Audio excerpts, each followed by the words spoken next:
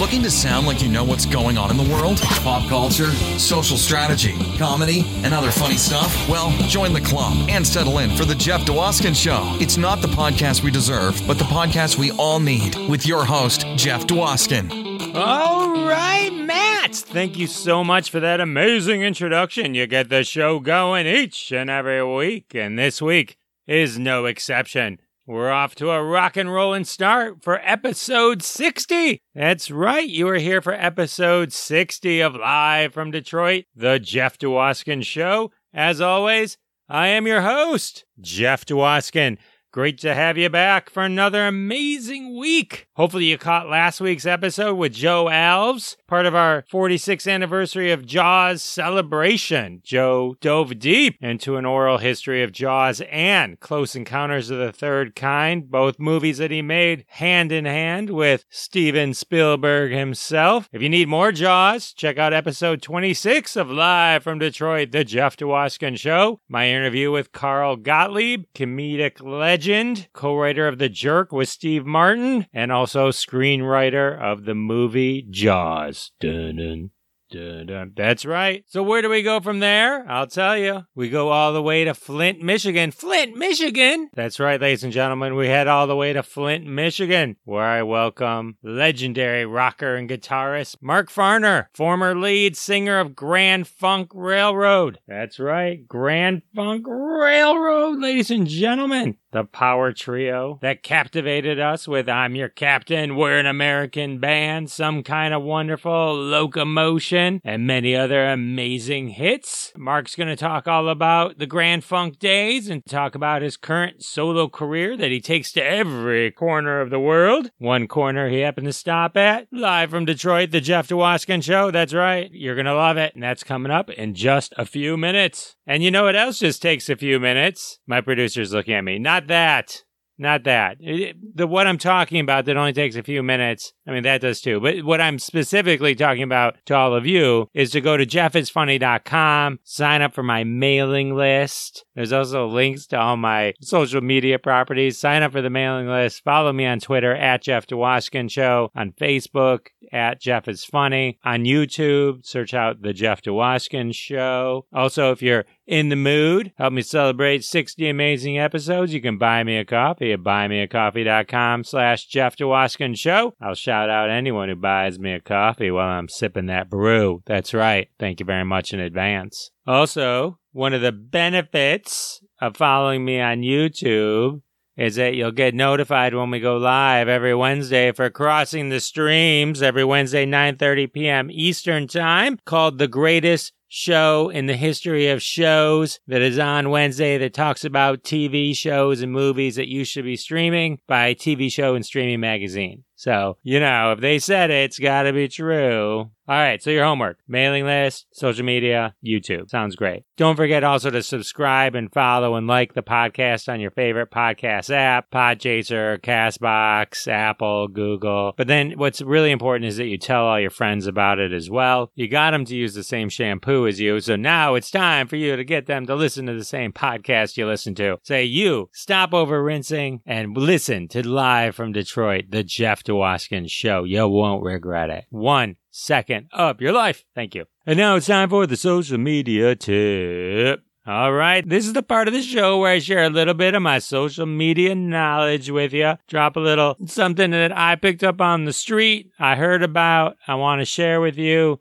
Some insights, something changes week to week. This week, I think, is a real important one. All of you probably have, at one point, set up a good handful of social media platforms. Each one of them has an About section and has links to websites and other social media platforms from that platform. You know, Clubhouse, links to Instagram, etc. Go do an audit of all your About sections and bios and links from every one of your platforms and make sure that you still have that Instagram site that you set up when you set up your Facebook 10 years ago. I found some old outdated stuff. I did a cleanup and I'm like, hey, I think I'm going to share this with the crew. This is a good one. All right, so go do that. Clean it up. It's a simple bit of homework, but you'll thank me for it later. And that's the social media tip. All right. I do want to thank everyone who supports the sponsors week after week. I can't thank you enough. They write to me. They text me. Sometimes at 3 a.m, it wakes me up, but whatever. That's regardless of the fact that you guys are there for them. You support them week after week. When you support them, you're supporting us.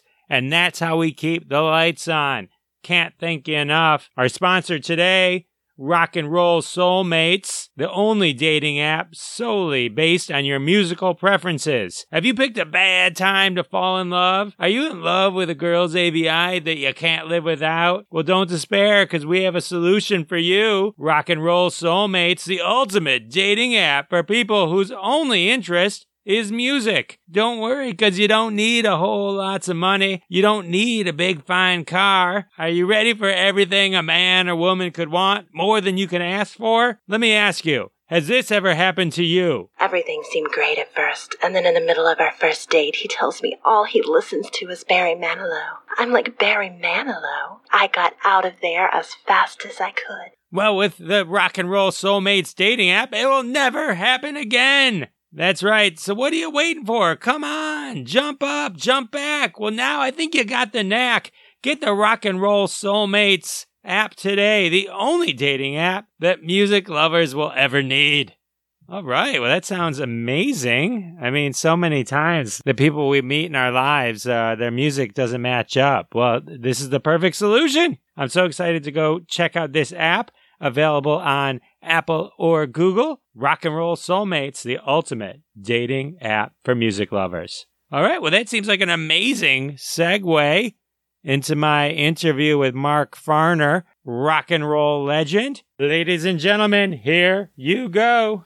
All right, ladies and gentlemen, I'm excited to introduce you to my next guest, legendary guitarist and vocalist, one of the founding members of Grand Funk Railroad. Ladies and gentlemen, our captain, Mark Farner. Welcome to the show. Hey, Brother Jeff. Man, good to be here with you, dude. Good to have you here from Flint, Michigan. Yeah, man. Flint's most famous export. Exported commodity. We love Flint because that's where we learned our music. That's where we cut our chops. We listened to CKLW, Rosalie playing that stuff early on in our lives, and listening to John R.'s Royal Crown hairdressing show way down south in Dixie, talking skip on AM after 11 o'clock at night. Sit up and watch that. All formed our Michigan music and our guitar playing, and the rest is history of what came out of this state. What is it with Michigan? Something in the air or something? I mean, there's so many amazing musicians that have come out of Michigan. Well, I think that a lot of the factory workers that moved up here from the South, such as my mother moved here from Leechville, Arkansas to Michigan when she was 16 years old. But her whole family came to get jobs in the auto factories. That's when people were driving, 2 cars, had boats in the driveway. I mean, nice houses, and the things were going good for the auto workers. And then when they pulled out, they started leaving people jobless. It sure changed the scene, but the families are still here, Jeff. Sure. Once you establish the roots, this is your home. When you guys were coming up in the 70s, who were you hanging out with in Michigan? Seeger, Mitch Ryder, Alice Cooper. Picture you guys all going to a bar together. That's great, because it really wasn't like that. I mean, we didn't get to see much of anybody except on stage when we were doing a battle of the bands or something early on, the formative years. And then when Grand Funk formed, I mean, gosh, we were headlining, and we didn't get to see too many people, except when we would do a pop festival and there'd be multiple headliners. And then you get to, rub shoulders and do the shake and howdy with a lot of famous folk. What's the origin story? Like, how did you come to form Grand Funk with Don and Mel? What bands were you in? And how did you... Well, actually, let me ask you a question first. I have a question first. Before the music, were you on a path to be something else? Like, was there a different job that you were headed towards? Before the music, I was playing football in school. I went to football from playing sousaphones, from playing a tuba in the marching band. We would march up and down that field. And this is back when they had horns made of brass and they were heavy. And we would march up and down that field. And none of those girls were looking at us. they were looking all over at them tight ends and them guys in the uniforms. So I caught on and I joined the football.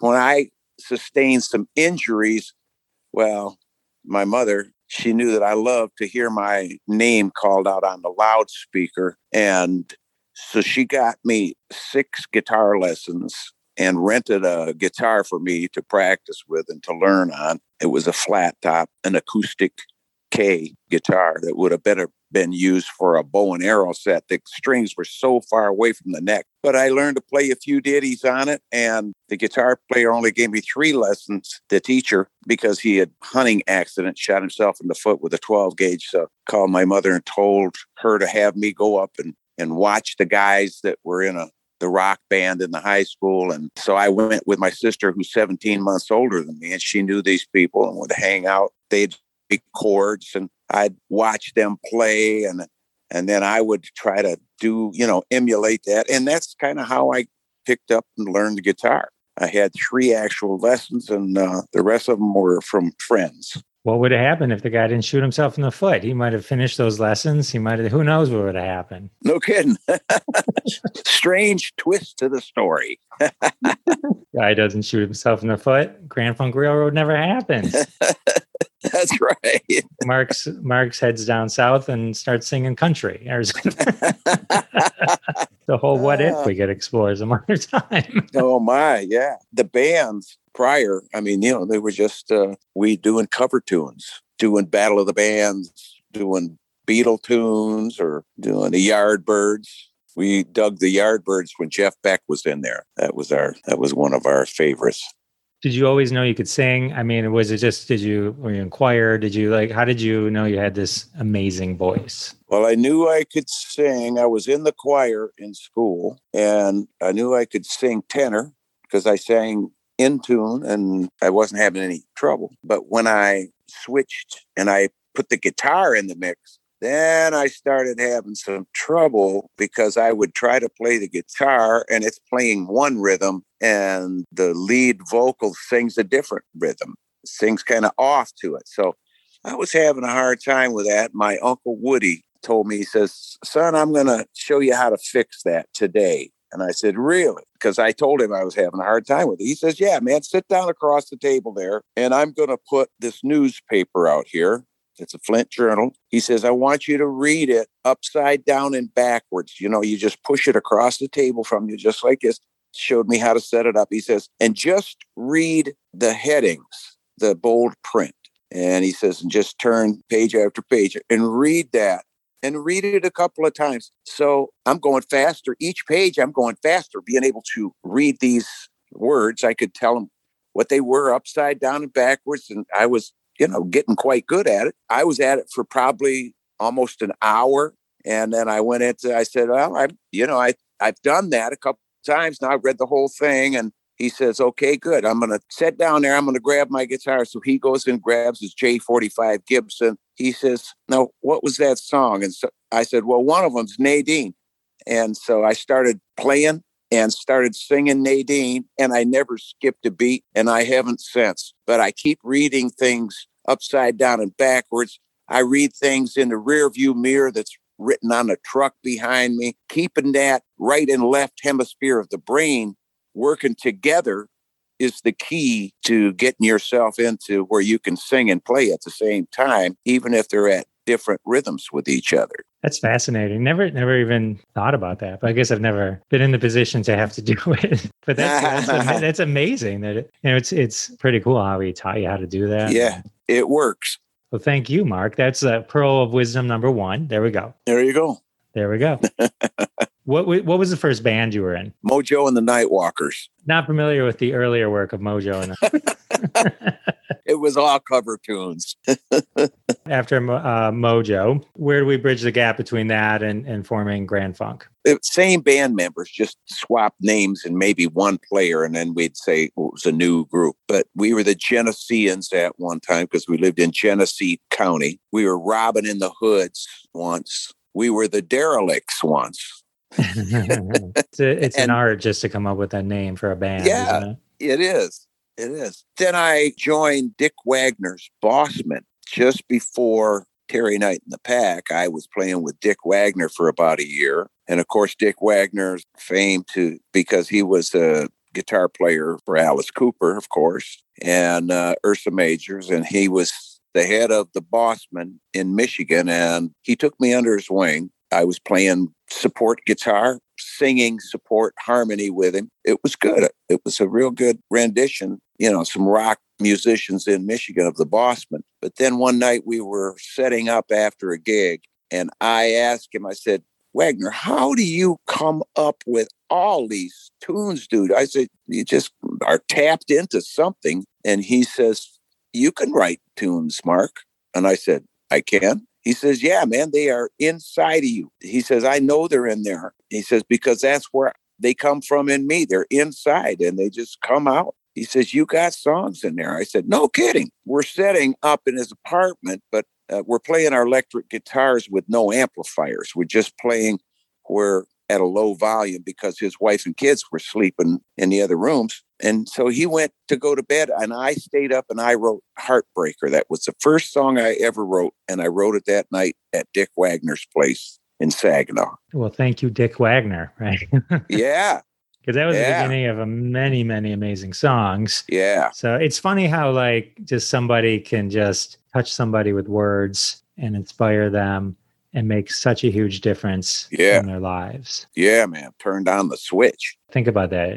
The guy didn't shoot himself in the foot. Dick didn't tell you could do it. Where would Mark Farner be? Yeah. Where would I be? Probably be hiring into McDonald's.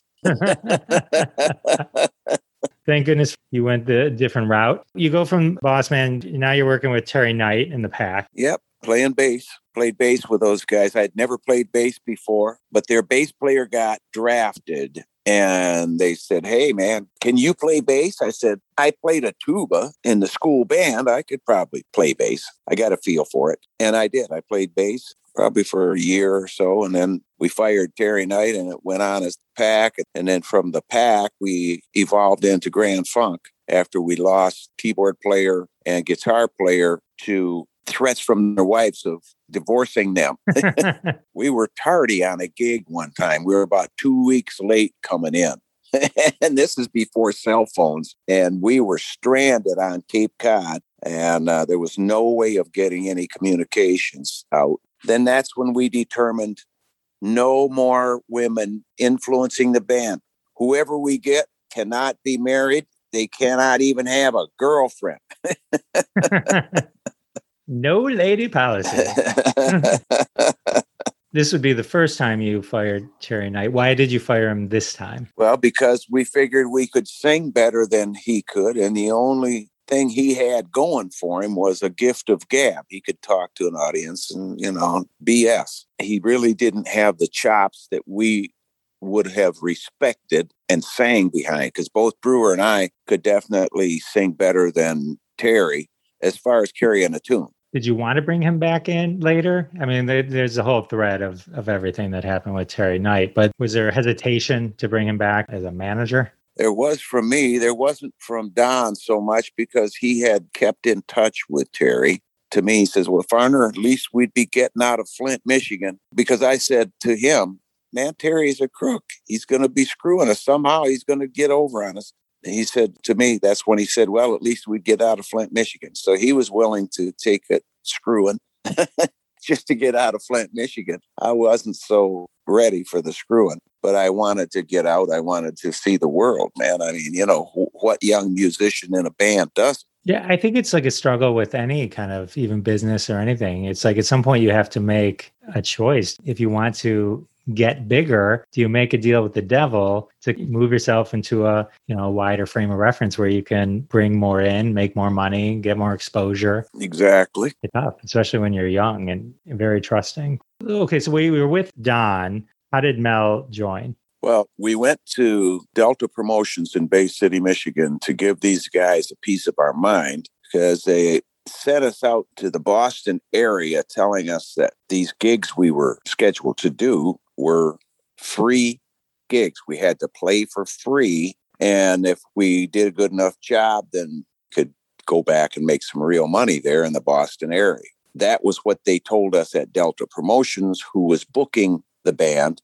and booked us out there in that Cape Cod area. Anyway, we went up to give them a piece of our mind and find out what happened to our money, because through the grapevine, we found out we were actually getting paid $350 a night, and we wanted some of that money. So we went up, and Delta Promotions was not only a booking agency and band management and what have you. They had a rehearsal facility. They had a recording studio in there. We were sitting in the waiting room, to get in to talk with Kehoe, the owner, and a band was rehearsing. I looked over at Brewer. I said, whoever that bass player is, that's a bass player right there. And he says, yeah, man, we ought to find out who that is. They took a break, and Mel Shocker comes walking out. And I went, oh, my God, it's Melvin. And Mel Shocker and I went to school together. We rode dirt bikes together. We smoked dope together. We did everything together. We were buddies. And I told him, I says, Melvin, man, we are going to form a 3-piece band. Would you think about joining us, or would you be interested? He says, yeah, man, I am ready to leave this band, which was Question Mark and the Mysterians at the time. He said he was ready to leave the band. There was something about getting in a wreck with a van and some stuff. I don't know what happened, but he was ready to leave. And so we started Grand Funk the next week in Flint, Michigan at the Flint Federation of Musicians on Averill Street there. That's amazing. So you formed the Power Trio. I know Grand Funk Railroad is a play on words from the Flint area. Which of you guys said, oh, that's it. Let's twist that. Let's make that our name. How did you come about that? That was the name of a song that Terry Knight wrote. And he, of course, did the little twist on the name. And one day he says, you guys ought to just call your band the name of my song, Grand Funk Railroad. And we went, yeah, that sounds pretty cool.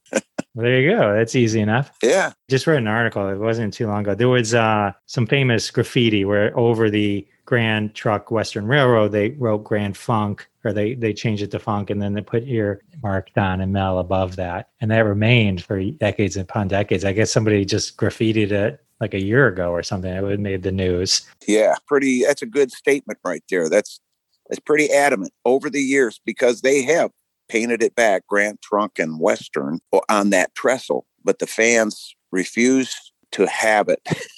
And it only lasts for one day, because that night it's getting changed. Because they love you. They love you. God bless them. Your big opening then is Grand Funk Railroad. It was at the Atlanta Pop Festival, which is a hell of a way to kick off. Yes. When you play in front of that many people, and they're not all from Atlanta, Georgia. I mean, that pop festival had people from every state in the Union, had Canadians there, people from Cuba there. There was people from all over the place at that pop festival. To stand up on the stage and look out, there was just no end to the crowd. It was a sea of people. They had like 180,000 people plus at that concert. And you guys went first. You guys kicked it off. Yeah, that was part of the deal. The attorneys who Terry Knight hooked us up with were his attorneys in New York City, who were doing the legal work for this festival. So they cut them a deal on their rate, what have you, just so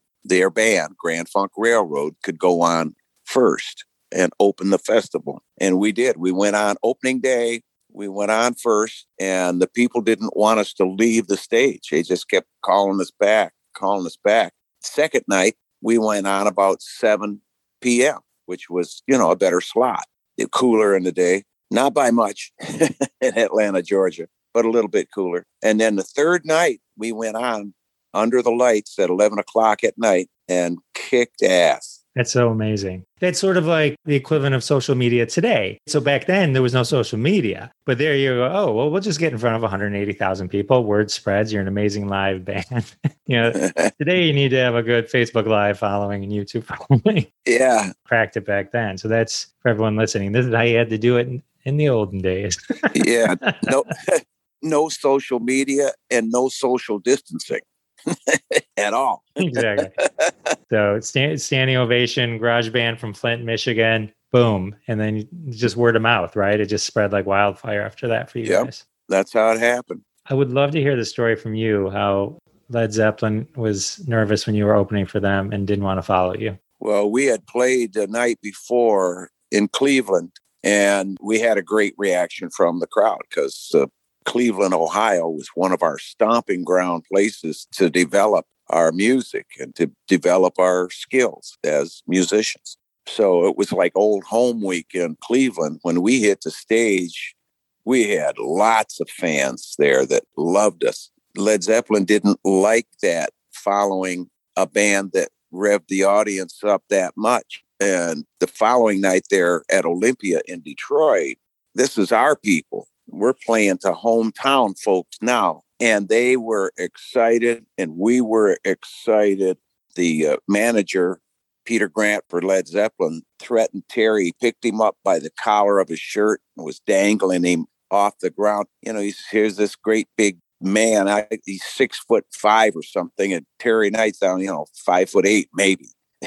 He's got him up there threatening. And so he cuts the power on the band. And we're playing along, and we are just about ready to go into Inside Looking Out. And the audience knows it, and the power is cut. The only thing that I hear is the drums. I turn around, I look at Brewer, he stops playing.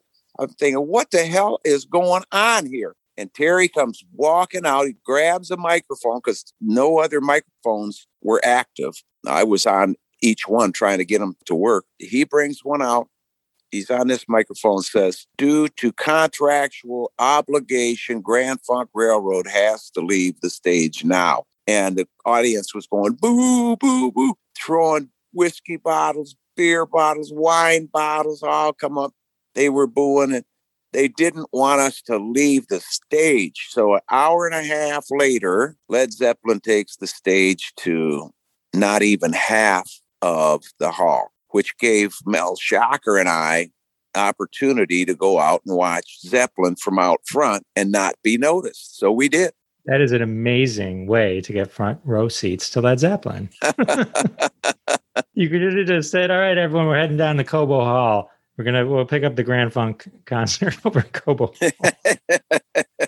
Oh, man. It's crazy when you think like that Zeppelin just couldn't be Led Zeppelin and just go out and realize that they would have enjoyed Led Zeppelin as Led Zeppelin and could still enjoy Grand Funk as Grand Funk. Yeah. It seems a little short-sighted on their part. You wouldn't think they would have such frail egos. It's like rising tide. You get them going. I mean, like when I do comedy, it's like if the person does good performing, you step out into a hot audience, you're just going to have an amazing time. I don't see why they blew it. They blew it. That's right. Well, good for you guys, especially since it was the hometown, and you're in Detroit. What'd they expect? What'd they expect? That's right. All right. So around this time, you guys are putting out your third album, and this is just incredible. Is that you guys sold out Shea Stadium in 72 hours. Yeah. You guys were like the hottest things, and the Beatles were the only other people ever to play that. Yeah, to a sold-out crowd. But they took like a week or so. They took way longer. 7 weeks they took. 7 weeks. You guys are bigger than the Beatles. How does that feel? How you're sitting around, you, Don, and Mel, and you're like, holy crap, we just crushed the Beatles. Yeah. That was during a time, too, when there was no Ticketmaster. There was no online sales. We didn't have cell phones. There were hundreds of people who camped out at Shea Stadium on the lawn. We saw the pictures in the newspapers. It showed the Grand Funk fans pitched tents. They had sleeping bags, blankets. There was just hundreds of people camped out so they could be the first ones to get tickets when the ticket office opened at Shea Stadium in the morning. And that's where each one of those were sold, right from that ticket office at Shea. Yeah, I remember having to go to Ticketmaster at Harmony House or something to get tickets for anything. It's like you have to. It's such a process to get tickets. Now you just get them, and they say, "Would you like us to send it to your phone?" It's like I used to have to wake up at 4 a.m, go line up. There's no thrill to it anymore. Where's your ego at this point? I mean, in a good way. I mean, you had to been like, holy cow. Because this is just like a couple of years after you started. I mean, you guys are like the hottest things. Yeah. How do you take that all in? Because you're young at it, right? You're like in the early 20s. Yeah. It's like... Yeah, 20 when the band started, 21 years old, 22. Yeah, it's young, but we had seen so many people in our audiences, and we had adopted so many folks as ours. And we had community. radio back then was much different than what radio is today because it was owned by the people. It was owned by patriotic Americans. There was a 777 rule in place. You could own 7 AM, 7 FM, and 7 television stations, which limited that access to the people's, minds to advertise to us out here. And that was kept in the hands of moms and dads and grandpas and grandmas. It was kept in families' hands. People who had moral conscience over what our children saw and heard prior to 1996 when it was deregulated. Wow. So, all right. So you're like on top of the world and you realize, where's the money? Yeah. We should have more money. We should have some money. Why is Terry Knight driving by in 15 cars and we're just making that? Yeah, why is he out there buying Learjets? When you hear Terry Knight tell the story, he's like, they could have waited 3 months and then I would have been out of my contract anyway. Is that accurate? That's how the media tells it. That was just his hype. He was always hyping something. I couldn't be around him for 3 months, knowing what I had just discovered, that the contract that he signed with Capitol Records, it was a production deal. So they actually signed Goodnight Productions, and Don and Mel and myself were signed as artists to Goodnight Productions. The 6% that Terry gave to the band to split, he told us this was more than the Beatles got. We believed him. Jeff, that's the problem. Us young guys, we believe people when they tell us things. So we think, that's cool. That's great. Well, I found out in a meeting where we had been called into New York City and we were at the lawyers' offices up here in the big building, corner office in New York City. And they tell us we owe $400,000 to the Internal Revenue Service, that they would gladly loan that money to us if we'd sign another 3-year contract with Terry Knight. And we went, wait, there's something in the milk ain't cream here, boys. And I told them, we can't make a decision like that, just standing here, a snap decision. They said, okay, we'll leave the room. So when they left the room, I looked at the other two guys. I said, hey, we're screwed, man. This is crazy. How convenient to be in this debt now, this debt scenario, and needing to borrow $400,000, and these guys are going to loan it to us. How does this work like this? We must not have very good management, and they want us to re-up. So I'm sitting at this guy's desk. I'm sitting in the attorney's chair. My feet are up on his desk, and when I sat up, my foot dragged down over that big desk drawer on a wooden desk that goes across the front. Anyways, it came open and I sat up, and there is the contract between Goodnight Productions and Capitol Records for 16%, Jeff. Wow. Terry Knight was keeping 10, giving the band 6 to split, and then taking a management commission of that 6% that the band split, and my publishing 100%. He was getting over like a fat cat, man. Man, that sucks. Because then the court ruled in his favor, and then it had to be heartbreaking. I mean, you came back from it strong, but it's like, man, it's just got to be a gut punch, like none other. It is. Yeah. It's horrible to hear because you guys, there was such magic being made, and then there's always like that evil lurking. Yeah. You always got to be careful of that evil. Oh, boy. You did kind of start over, right? You became a quartet. Yeah. Moved away from your power trio. Craig Frost joined the band. Yeah. We hired Craig Frost back, who was one of the keyboard players, one of the guys who was married that had to leave the band when we got stranded in Cape Cod. So we got him back. All right. So reunion. There you go. And then you guys started cranking out some hits. And this is where, after this, that you're feeling down, but then this is in the wake of all this came American Band. Oh, yeah. And Lynn Goldsmith, she said, why don't you guys write a song about what you are? You're an American band. And so Brewer comes with the lyrics. And then I told him, I said, hey, this song needs a cowbell. He says, I don't have a cowbell. I said, well, it needs one. He says, okay, I'll stop and pick one on the way to rehearsal. I'll pick one up. I said, no, I'll pick up 6 of them, and we'll pick out the one that fits the tune the best, the one that sounds the best with the track. So he did, and we picked one out. And then I heard that drum lick that's on the beginning. That's my drum lick. I taught it to him, And I said, it's got to go like this with that bass drum double kicking like that. And he goes, man, I can't do that. I said, yes, you can do it. You know who the hell you are. You're Don Brewer, dude. You could do this. He ends up being able to do it, of course. And then I wrote all those chord changes. He came in with the 2-note chords, Don did, kind of gave us an outline of what he heard. But then I could hear a lot of other things. And I said, well, what about doing this? What about that? And then my influence of the harmony and everything that I contributed to that song. Right after we got done recording it at Criteria in Miami, Don Brewer came to me and he says, Mark, I've never had 100% right credit on any song. Do you mind if I take it on this one? I said, no, go ahead, Don. You know why? Because I'm a nice guy. And he came on like, oh, this poor guy. And I thought, oh, yeah, I'll give him that. I mean, why not? But that's been used against me, even though it's not going to change me and to being something other than a nice guy. It just provokes me to be nicer even longer, as long as I live. I'm just going to remain nice in the face of all this bull crap. The advice my dad always gave me is nothing pisses off someone more than just being nice to them. Always take the high road. Yeah. Just always do the right thing. I do have a question though, based on the writing credits, because why didn't people, when they're working together, like you guys, because it's a power trio, right? You all bring, like the story you just told about American Band, but I'm sure like you all had like maybe, you're all coming together. It's like, it's that power trio. It's that magic of the three of you, of all those songs. Why don't artists just put everyone's name down? Is there something that goes a little deeper than that? I don't know. That's why I'm asking. I've always wondered that. Well, whoever comes up with the song is the creator of it. Whoever comes up with the lyrics, the melody.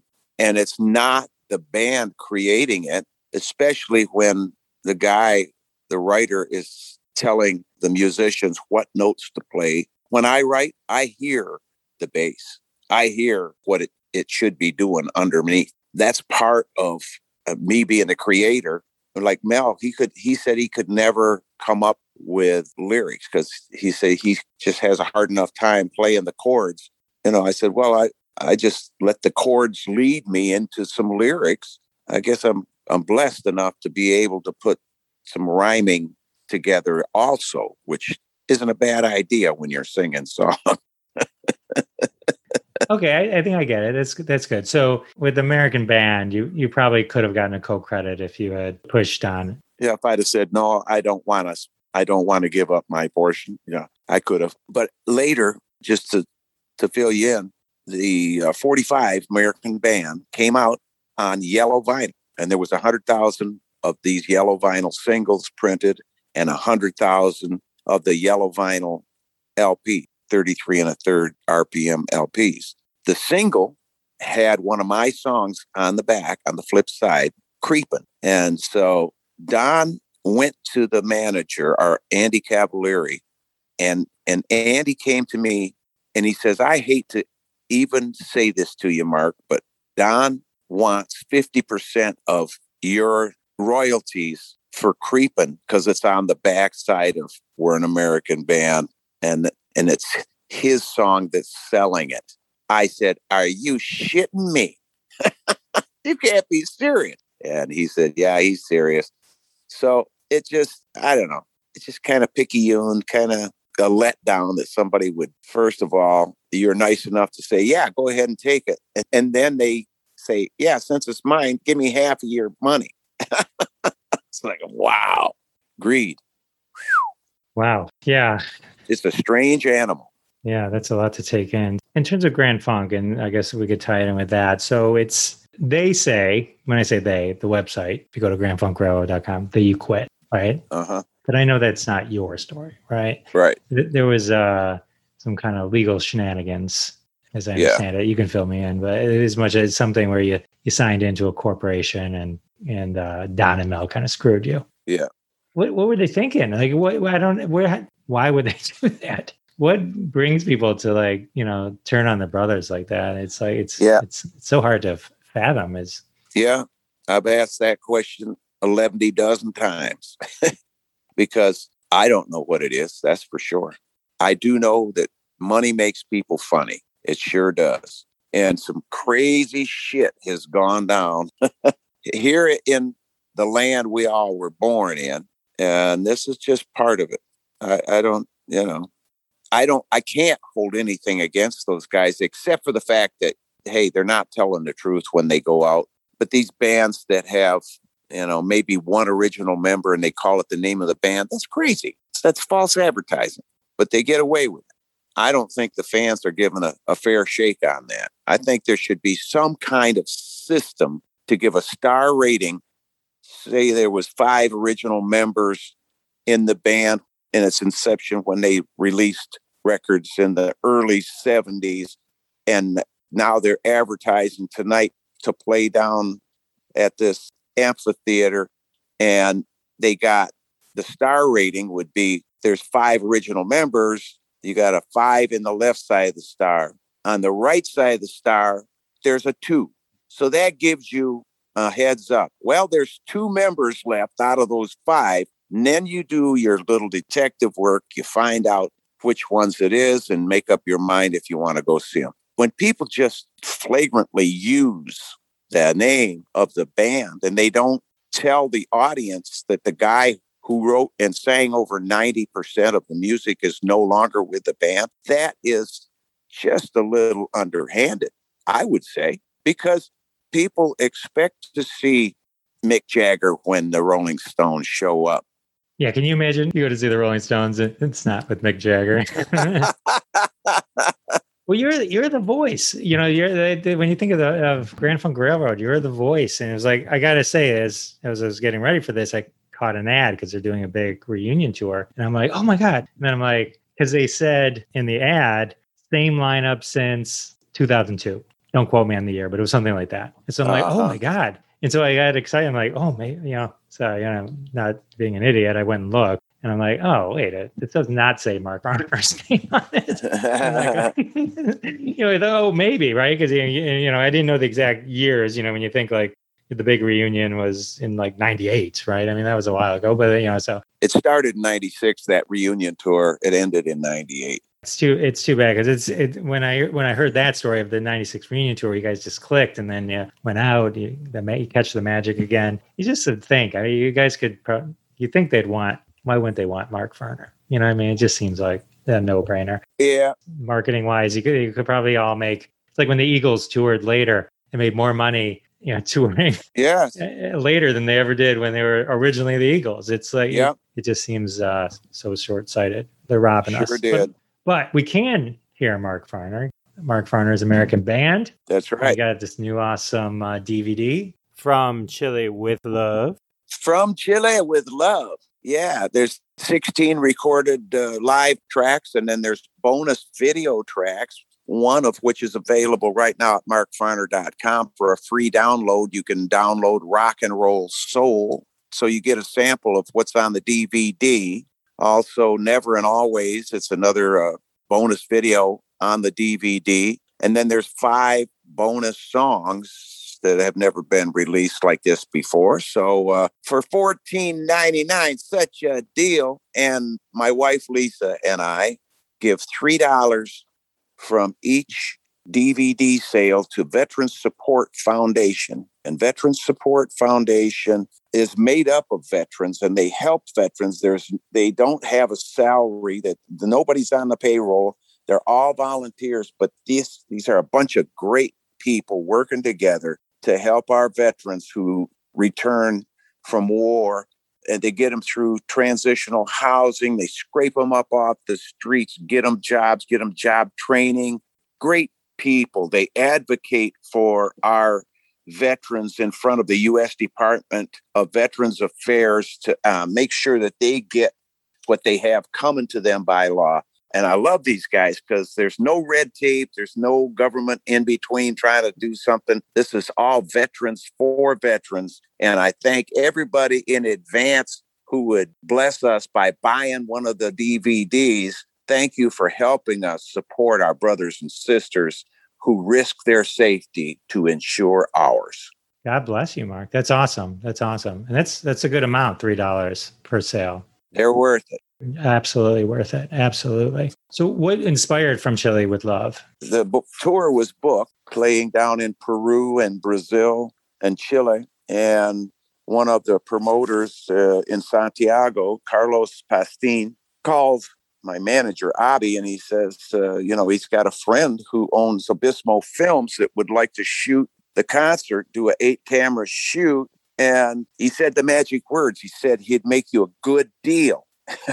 So I'm into good deals.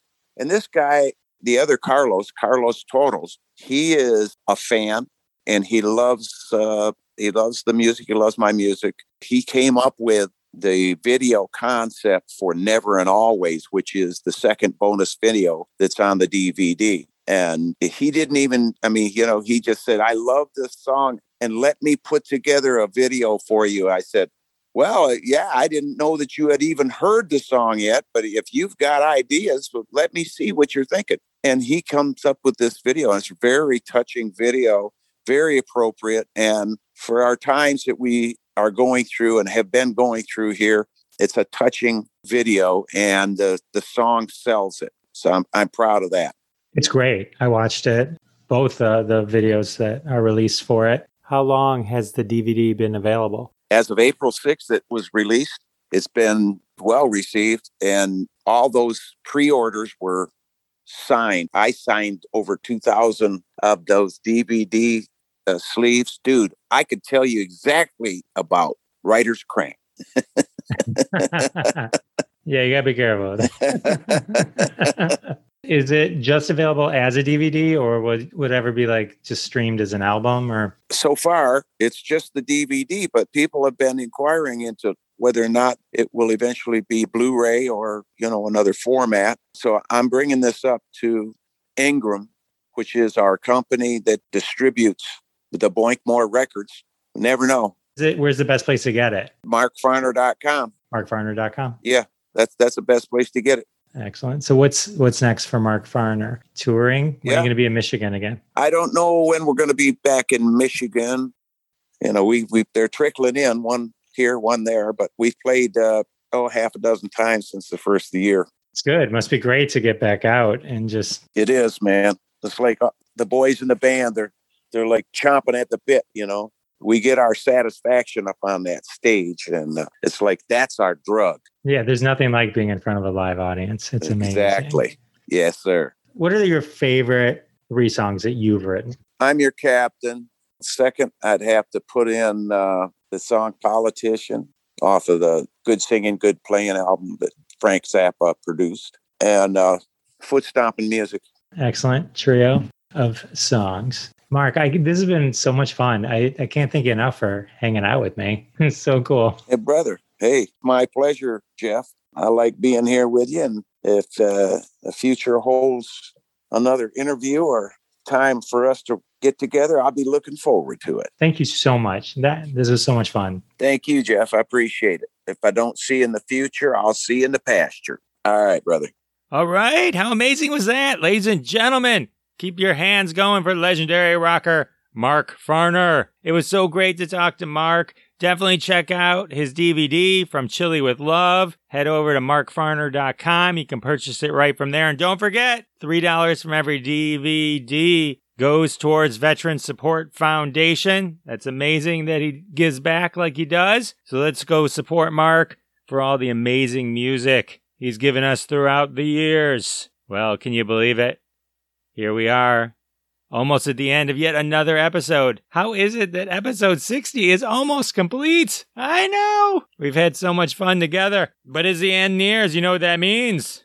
That's right. It's time for another hashtag from the family of hashtags from Hashtag Roundup on Twitter. Follow Hashtag Roundup on Twitter at Hashtag Roundup, or download the Hashtag Roundup app free at the Apple Store, Google Play Store, and tweet along with us all day, every day, and one day one of your tweets may show up on an episode of Live from Detroit, The Jeff Dwoskin Show. This week's hashtag unlikely roadie complaints. That's right, we got into the rock and roll mood. We're going to pretend what it's like to be a famous rock star with roadies and what their unlikely complaints might be. This, of course, comes to us from the Unlikely Game, a weekly game on Hashtag Roundup that just happens to be hosted by yours truly. All right, ladies and gentlemen, let's dive into Hashtag Unlikely Roadie Complaints. Everyone around here seems to know how to tune a guitar, but no one seems to know how to tune a fish. Hey! The jam sessions don't actually include any jam. What? These are some unlikely roadie complaints. When is the band going to start playing some new songs? It seems they play the same ones over and over again. I know, it can get repetitive. There's been a high case of blisters on our little fingers and blisters on our thumb. Why isn't anyone yelling Freebird? Has anyone else noticed the mini bar just doesn't seem mini enough? Is it me, or are the amps that go to 11 so much heavier than the ones that go to 10? Why can't we just make the ones that go to 10 lighter? So many unlikely roadie complaints. Here's a legit one. I don't think those were brown M&Ms. Has anyone else noticed that every drummer seems to have an untimely death? These are some legit unlikely roadie complaints. Do you have a complaint you want to share with us? Just go on to Twitter and tweet Hashtag Unlikely Roadie Complaints. And tag us at Jeff Dwoskin Show, and you just might get a retweet or a like, maybe a comment. I don't know. I can't legally promise what I'll do before seeing it. But go ahead and do that. Have some fun. We'd love to hear what unlikely roadie complaints you might have. Well, here we are. Can you believe it? We're at the end of another episode. Episode 60 has come and gone. Thank you so much for coming along on the journey with us. I want to thank once again our guest, Mark Farner. The amazing Mark Farner, and I also want to thank the amazing all of you for coming back week after week. I can't thank you enough. It means the world to me, and I'll see you next week. Thanks so much for listening to this episode of The Jeff Dwoskin Show with your host, Jeff Dwoskin. Now go repeat everything you heard and sound like a genius. Catch us online at thejeffdwoskinshow.com or follow us on Twitter at Jeff Dwoskin Show, and we'll see you next time.